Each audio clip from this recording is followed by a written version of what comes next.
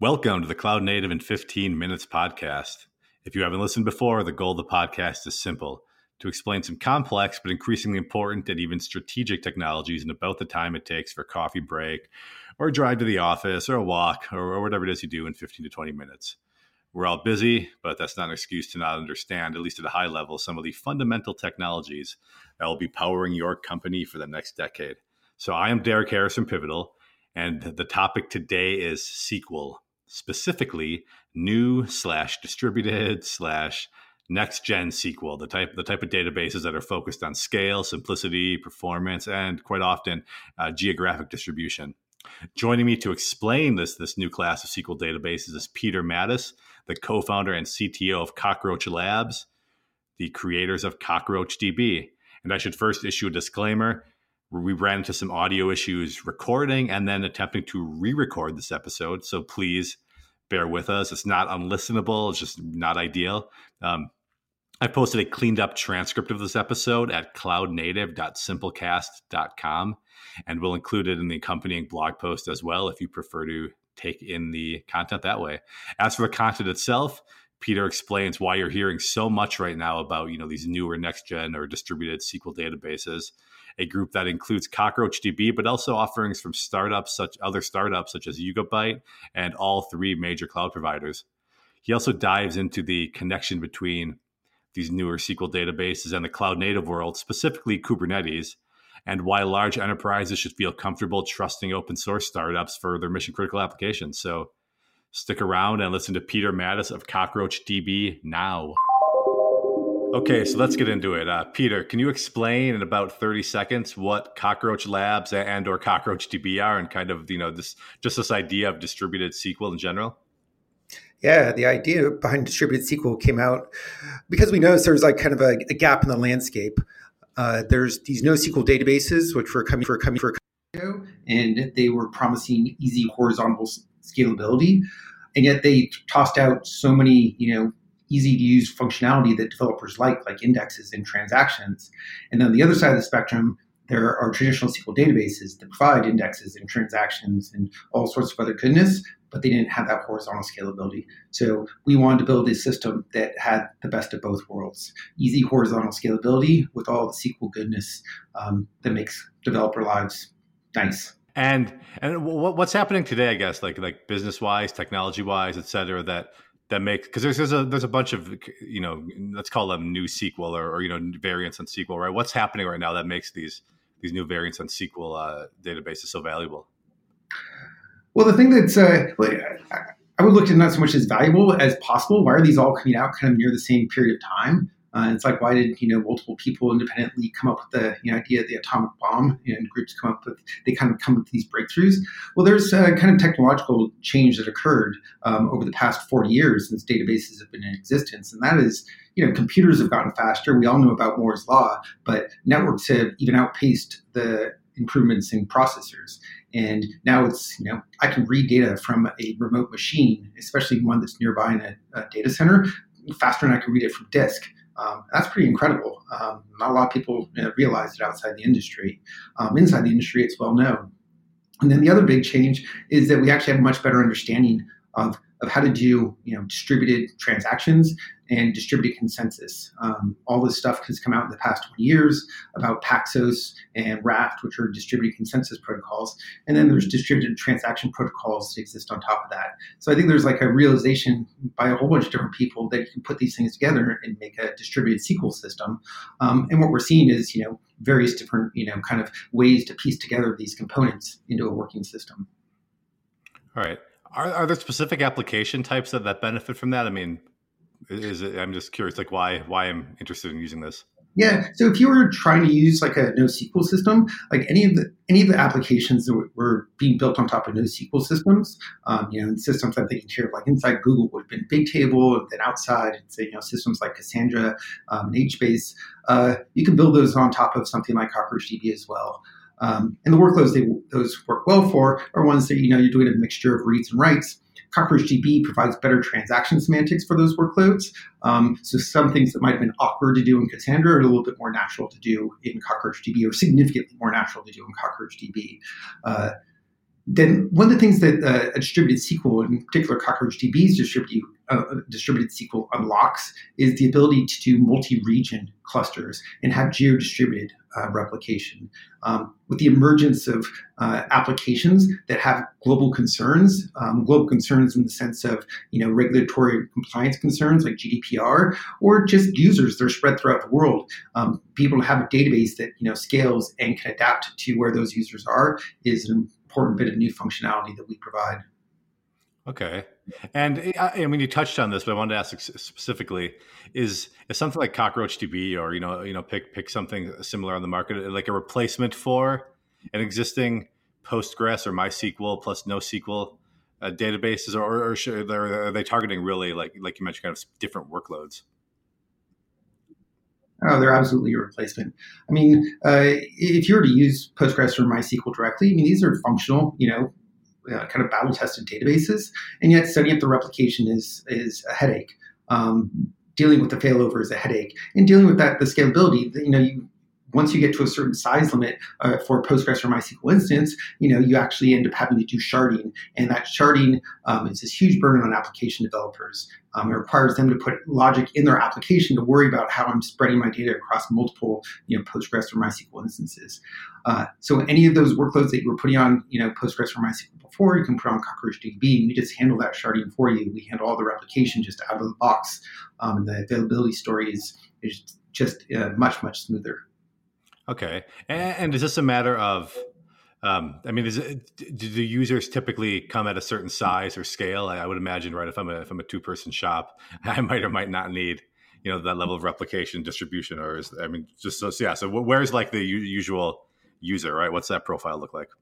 We see a kind of mix. We see people who have a relatively small amount of data and just want to make sure that the high availability story we provide is much, much cleaner.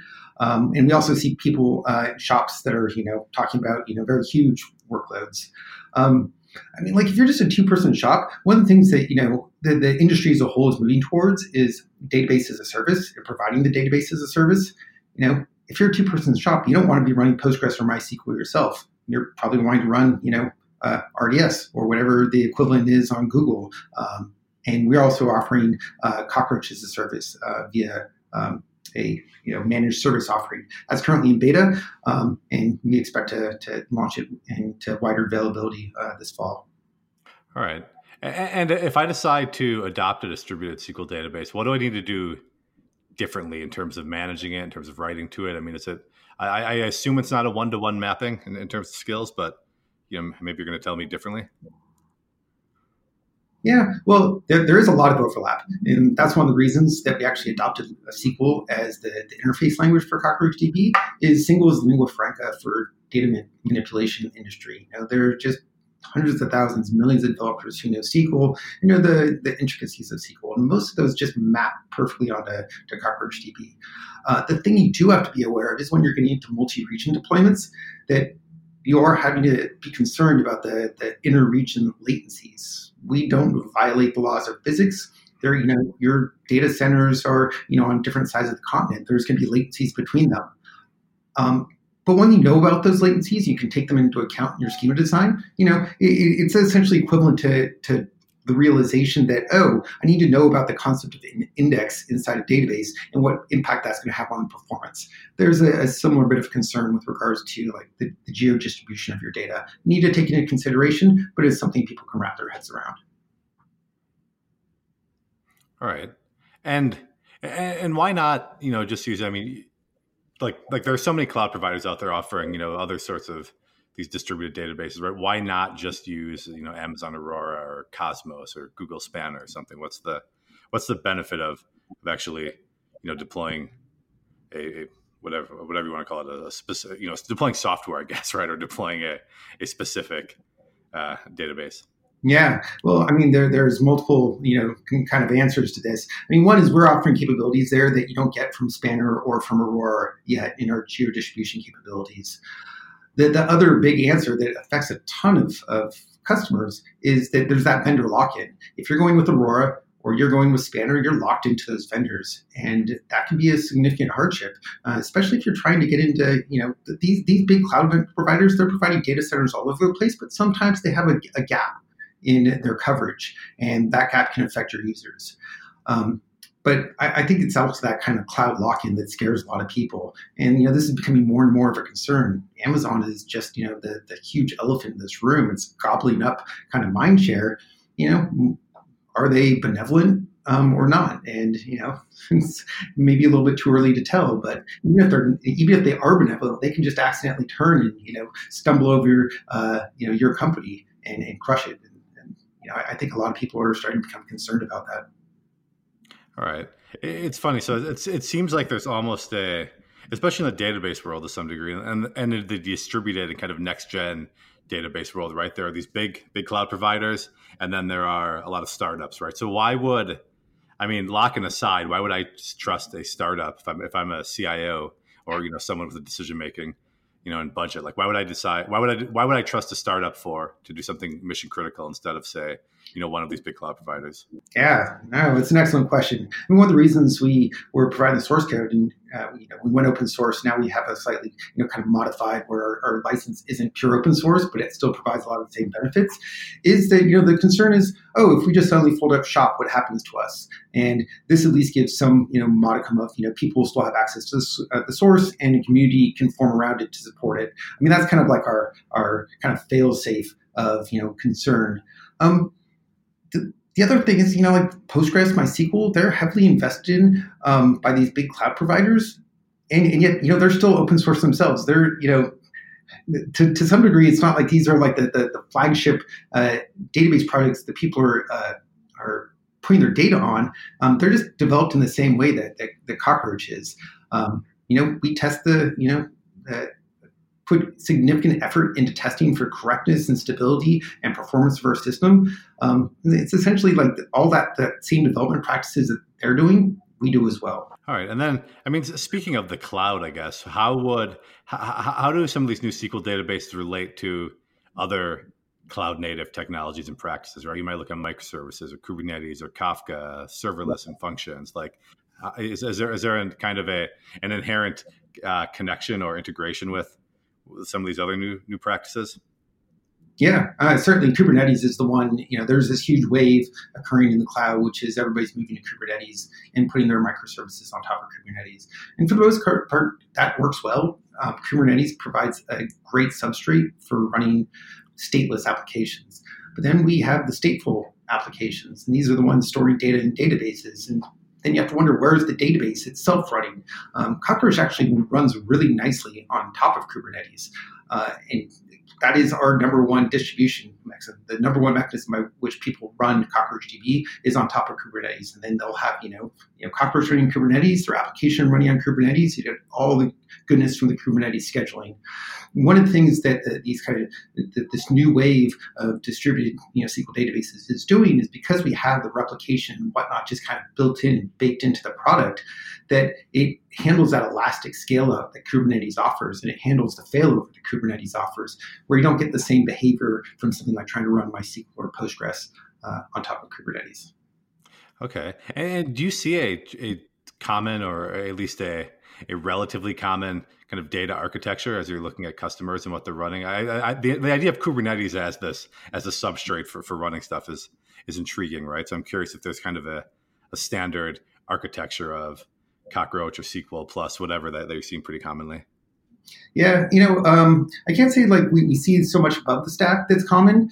There seems to be a little bit more froth there, but certainly, Kubernetes as the substrate, this has actually just completely changed over the past 4 years. When we were getting started with Cockroach Labs, I think Kubernetes was announced just right around that time or just slightly afterwards. And it's like, oh, let's see how this goes. And now it's just in every conversation, and every customer is asking about this. And this goes from, the small startups all the way up to, the big Fortune 500 companies that are using us and experimenting with us. They all have some kind of Kubernetes mandate, it feels like. So that's really the common thread we see going on there. But as far as like kind of the other parts of the stack, people using us from JavaScript, from Java, from Go, from Python, it's just, it's quite a bit more diffuse there. All right.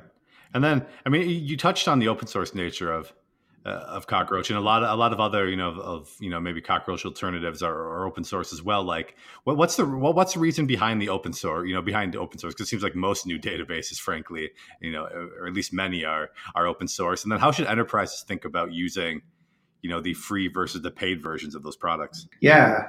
There's kind of two questions there. So, I mean, the first question is, what's the motivation behind, choosing using open source for these products? And part of that is, there's been some, problematic history behind closed source databases provided by startups. Foundation DB was the one that occurred just right around the time, 4 years ago, that Cockroach Labs is getting started, where they were closed source, kind of not quite new SQL. They weren't quite as advanced as Cockroach DB in some ways. They were more of a key value store type NoSQL, but they were closed source, and they looked like they had a really nice architecture and everything, and then they got bought by Apple and got shut down. And that was kind of we were paying attention at the time, being like, customers are going to have a hard time adopting us if the rug can get pulled out at any time. So that was one of our motivations for going open source, is to provide this guarantee. It's like no matter what else happens to us, we get bought, whatever, we go under. That this is going to be there. And you have that fail safe there. Another aspect is just the marketing, the go-to-market of using open source. There's a kind of a heavyweight go-to-market, asking people to like, hey, try my closed source database software, and you usually have a kind of heavy sales effort involved there, where it's like we want to get the access to the binary for trial purposes, 30-day trial or whatnot.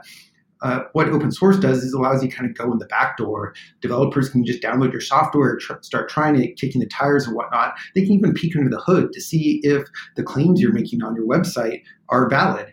You hear someone says, "Oh, this is absolutely reliable," and then you actually peek under the hood and you see what their coding practices are and see what their testing practices are, and your eyes can open wide and be like, "Oh, no way would I trust that."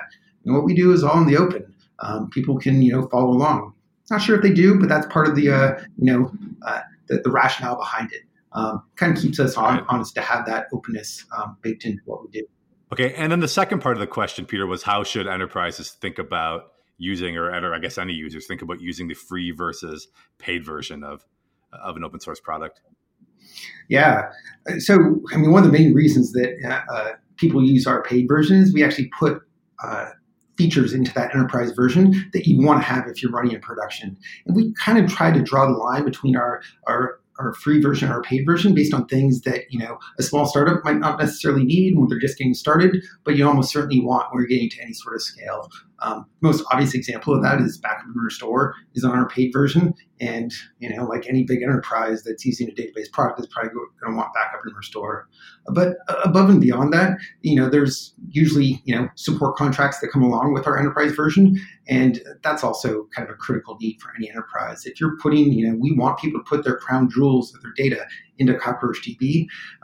It's kind of almost a fiduciary duty to have a support contract at that point with the company providing that software.